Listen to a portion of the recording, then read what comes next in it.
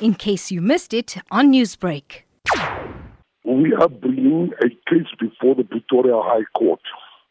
Now, at the outset, it is very important for me to emphasize that in a crisis like we are currently experiencing in the world, we should avoid a knee-jerk hysterical reaction that has the effect of jettisoning our civil liberties. These liberties are set out in Chapter 2 of the South African Constitution under the heading Bill of Rights. We are going to court to ask the Minister to relax the regulations, as was done for the taxi industry and other industries. We are saying that the right to practice one's religion is protected by Section 15 of the South African Constitution. Now, Rachel, the majority of South Africans, and specifically the Muslims, believe that in a time of crisis like this, it is crucial to turn to God for help. And the broad regulation banning congregational prayer is unconstitutional. The fact of the matter is, the Disaster Management Act only allows the Minister of Culture to make regulations that will regulate movement. She, the learned minister, does not have the power to ban religious gatherings and to, in fact, ban the freedom of trade.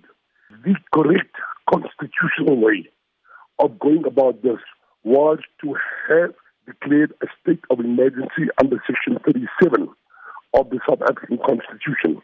Mr. Omar, what is the underlying argument and the basis on which you are filing these papers?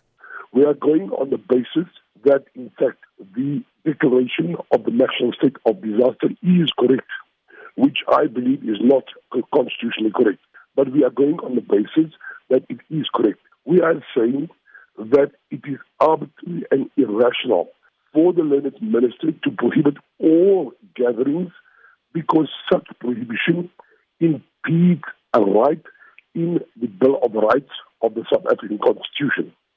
We are merely asking the learned minister to relax the regulations so that people could congregate and worship. It is day 18 of South Africa's lockdown, and we find that in South Africa and in other parts of the world, churches, mosques and temples have adhered to the principles of lockdown and social distancing. Why is it that the individuals and organizations that you are representing wish to continue with religious gatherings during the lockdown period? In the court papers, we refer to many states in the United States of America where churches and mosques were not closed down for congregational prayer.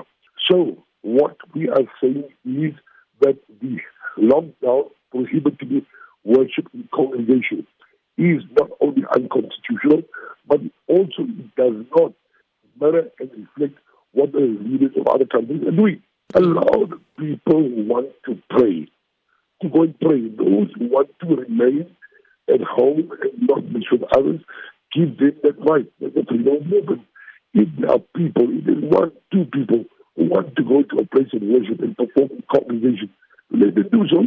Newsbreak, Lotus FM, powered by SABC News.